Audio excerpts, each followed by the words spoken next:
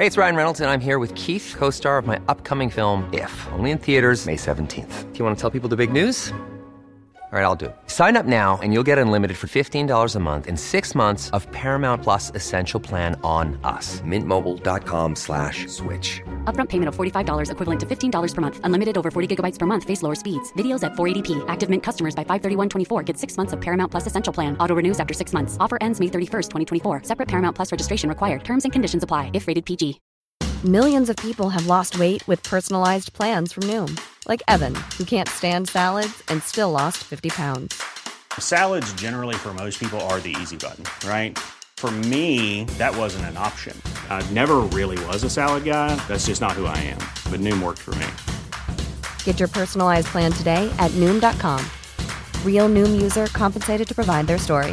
In 4 weeks, the typical Noom user can expect to lose 1 to 2 pounds per week. Individual results may vary.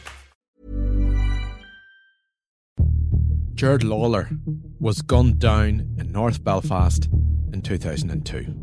Gerard Lawlor was the victim of a random sectarian attack, killed simply because he was a Catholic. The young father was murdered 8 years after the ceasefires and 4 years after the Good Friday Agreement. He was killed during a night of mayhem.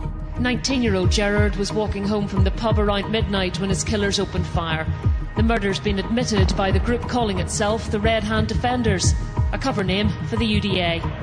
UDA chief Ihab Shoukri had ordered his gunmen out onto the streets after the INLA shot and wounded a man at a peace line. Ihab Shoukri was the self-appointed military commander of the North Belfast UDA at the time. He picks up the phone, this person J, to a person H to call in a favour. And person H was the head of the LVF in North Belfast at the time. Gerard Lawlor's killing was the 5th gun attack in a 4-mile radius that night, as loyalists searched for a Catholic victim. You had 5 different armed gangs, 3 in cars, 2 on motorbikes, travelling around North Belfast, attempting to murder 9 different people, murdering Gerard Lawlor, and all of this happening in a small geographical area of about 3 to 4 square miles. Gerard's family want to know, where was the PSNI? Why did they not lock down this small area as the shooting continued? And why has no one ever been charged? But we can't sit and accept people who you trust to enforce justice are sitting doing what they've got away with here. You just can't accept it. You can't accept it. The Sunday Life's Kieran Barnes joins me to tell Gerard's story.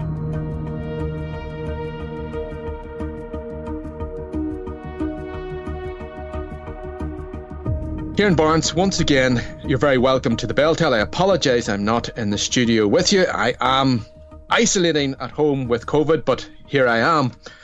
Gerard Lawlor was shot dead in 2002.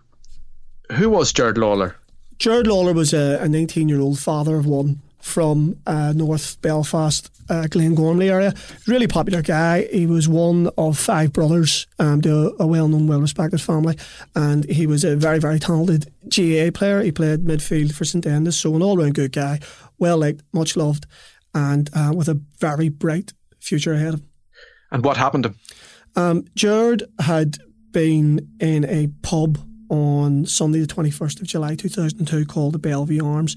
He was due to play for St Enda's that afternoon, but the game had been cancelled at short notice, so he met up with some of the players from the rival team and they enjoyed just a couple of pints in the Bellevue Arms, and then he was walking home to his house on the Whitewell Road, which is a short distance away. He stopped off at a Chinese to get a takeaway.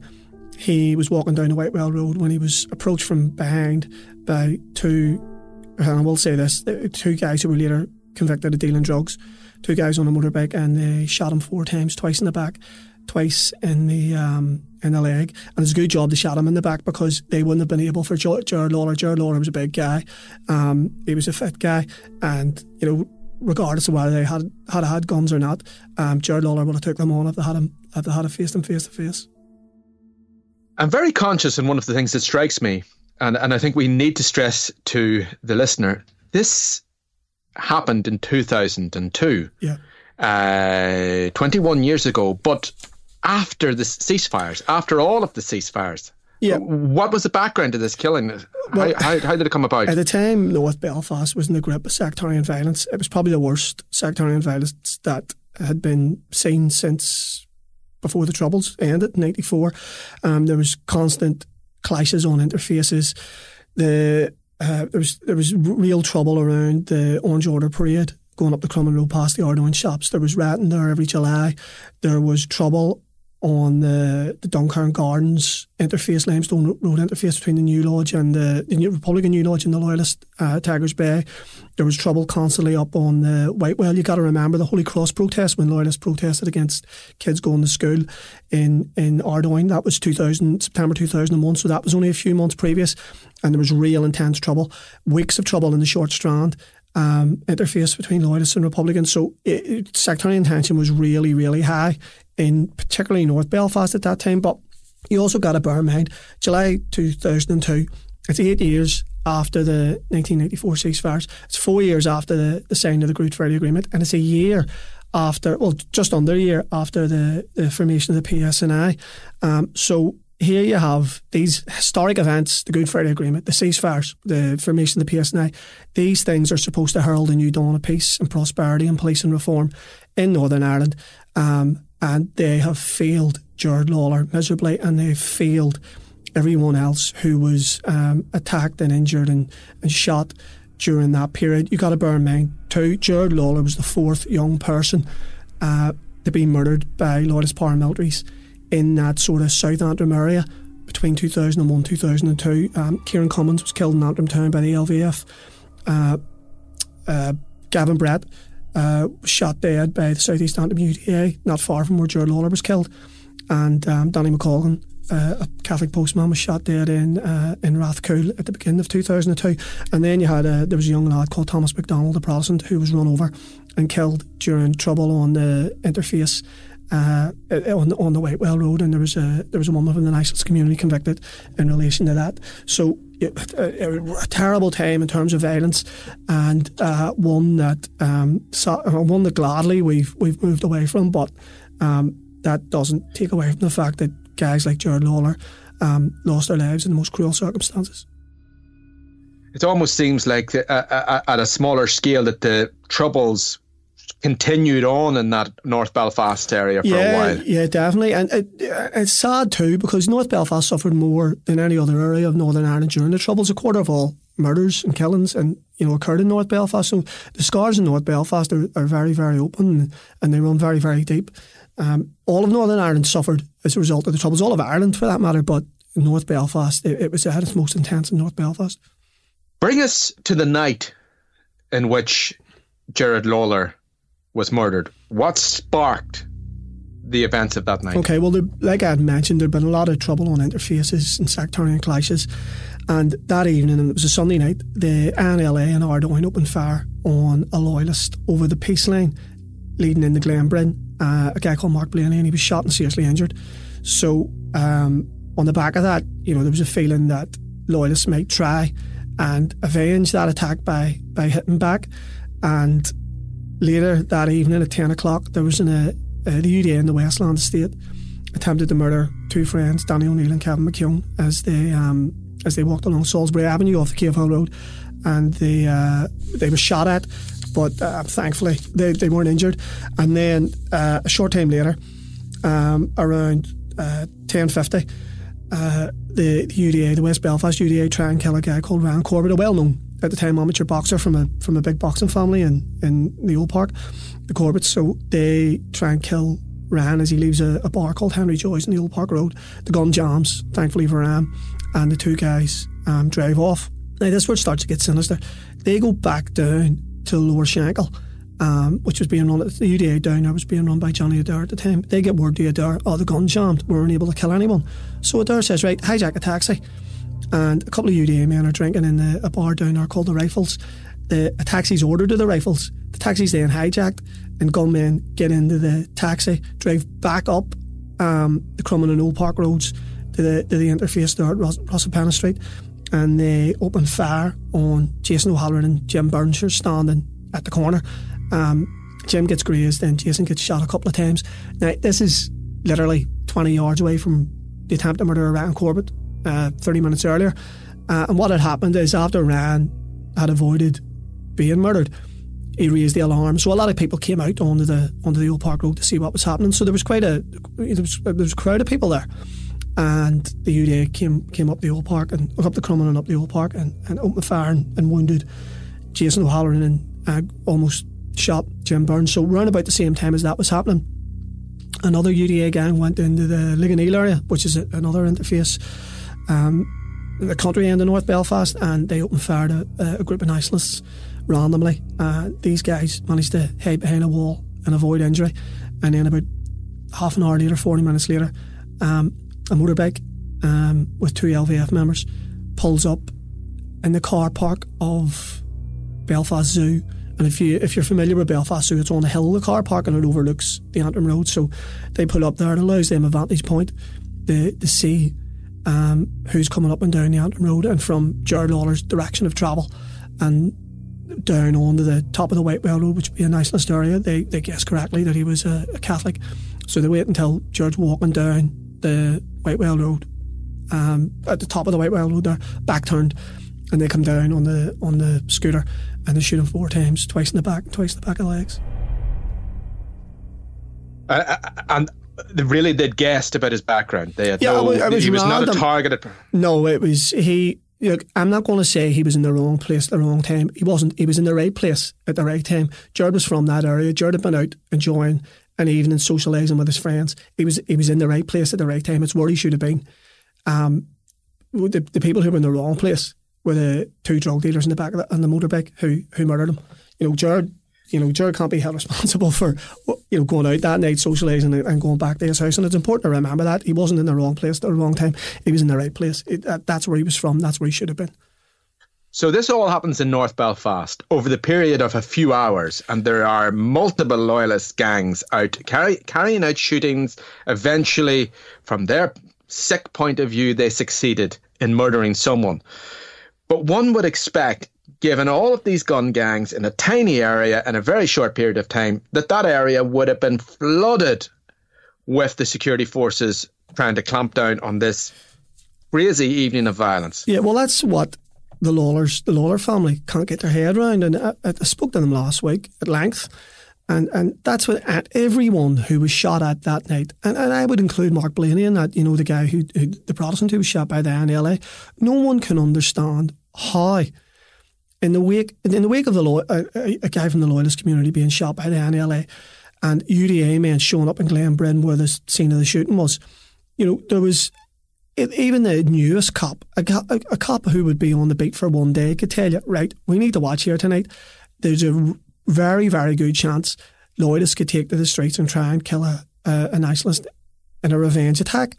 So what you had then between 10 o'clock and midnight when Gerard Lawlor's killed, 10 o'clock's when the first gun attack happens on Danny O'Neill and Kevin McKeown, you had 5 different armed gangs, 3 in cars, 2 on motorbikes, travelling around North Belfast, carrying out attempting to murder 9 different people, murdering Gerard Lawlor, and all of this happening in a small geographical area of about 3 to 4 square miles and along about 3 or 4 main thoroughfares. And that's what people can't get their head around. How were 5 different armed gangs able to roam the streets of North Belfast that night, carrying out drive-by shootings unhindered? And despite it all, no one has ever been charged in connection with the death of Gerard Lawlor, despite the fact I'm looking at notes, and there are many, many names on the notes in front of me, but no one's ever been charged, despite the fact also that loyalist paramilitaries in that part of Belfast were riddled with informers. Yeah, well, that's the thing. No one's been charged. And remember, 9 different attempted murders, 1 murder. There was 2 arrests made in connection with the murder of Gerard Lawlor about a year after he was killed. No one was charged. There has never been a single arrest in connection with the 4 other shootings and the 9 attempted murders that evening. And that's a damning indictment of the PSNI.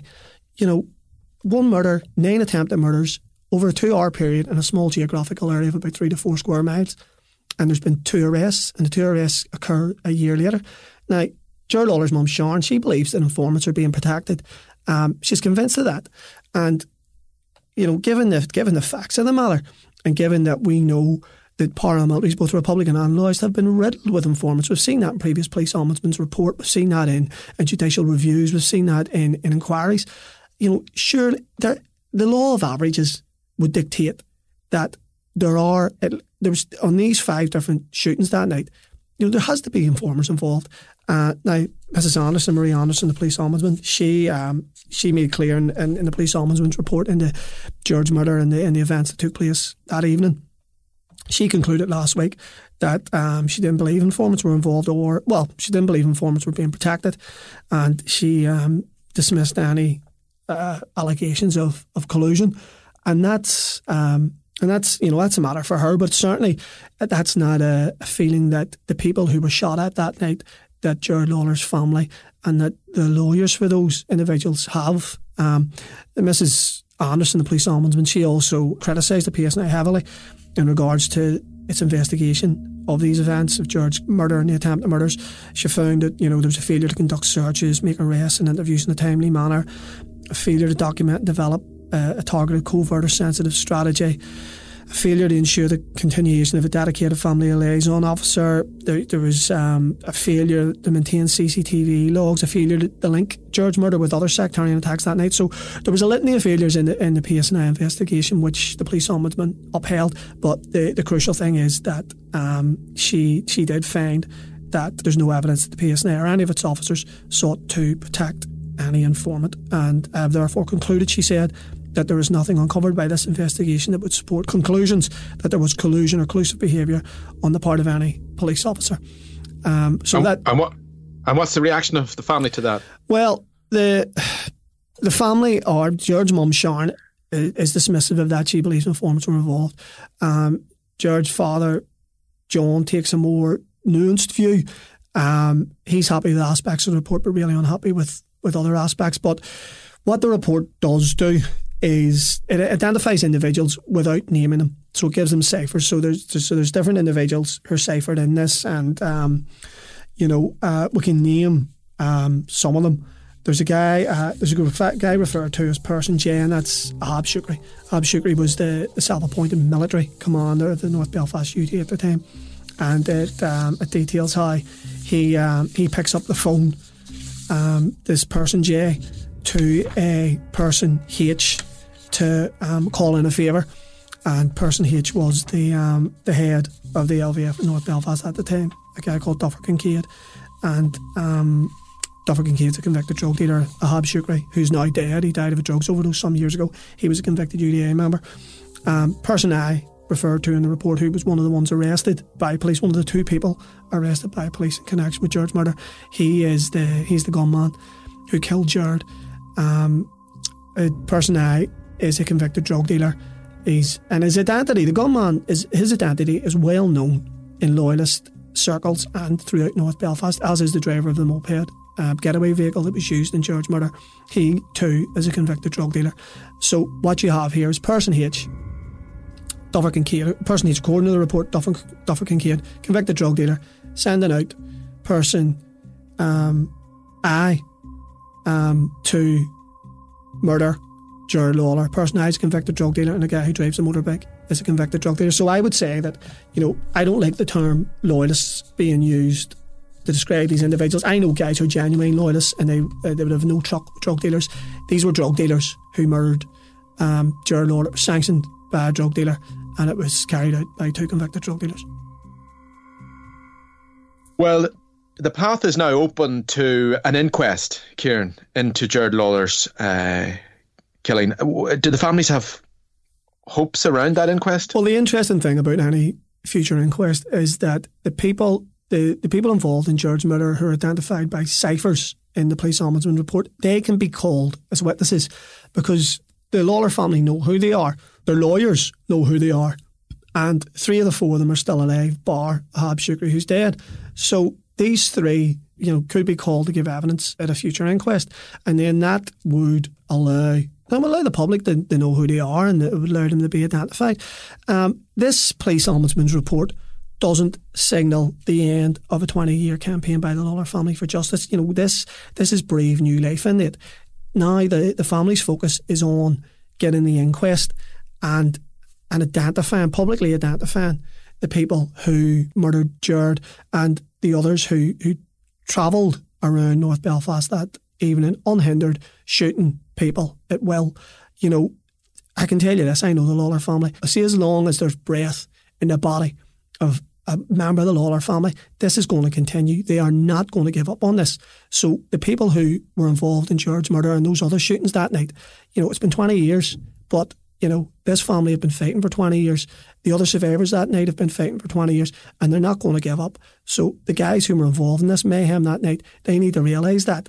And for them, if they are really serious about moving on with their lives, about sleeping well at night, about trying to turn Northern Ireland into what should be a peaceful and prosperous area, they should cooperate with this inquest. Did the Lawlor family ever run into these guys? Yeah, John Lawlor, now he's not going to identify the individual who he's ran into, but he is on the record as saying, and he mentioned it at the press conference last week after the publication of the report, the Ombudsman's report, he talked about how he had bumped into one of the people involved in his son's death on 3 occasions, one of which was in Tesco when they kind of bumped trolleys, and that John looked the guy in the eye, and he later said he knew exactly who I was and he knew that I knew him. But John's smart, John's doing it the right way. Kieran, John, you know, the easiest thing to do would be fly off the handle if you met your son's killer, attack them and cause a huge scene. But John's too clever for that. You know, John's playing this the right way. John's trying to get these guys in the court. John's trying to get these guys identified via the inquest, and that's the way they play it, because that's the way that will hurt them more than some sort of dust up in a supermarket. Kieran Barnes, Chief Reporter of the Sunday Life, thank you.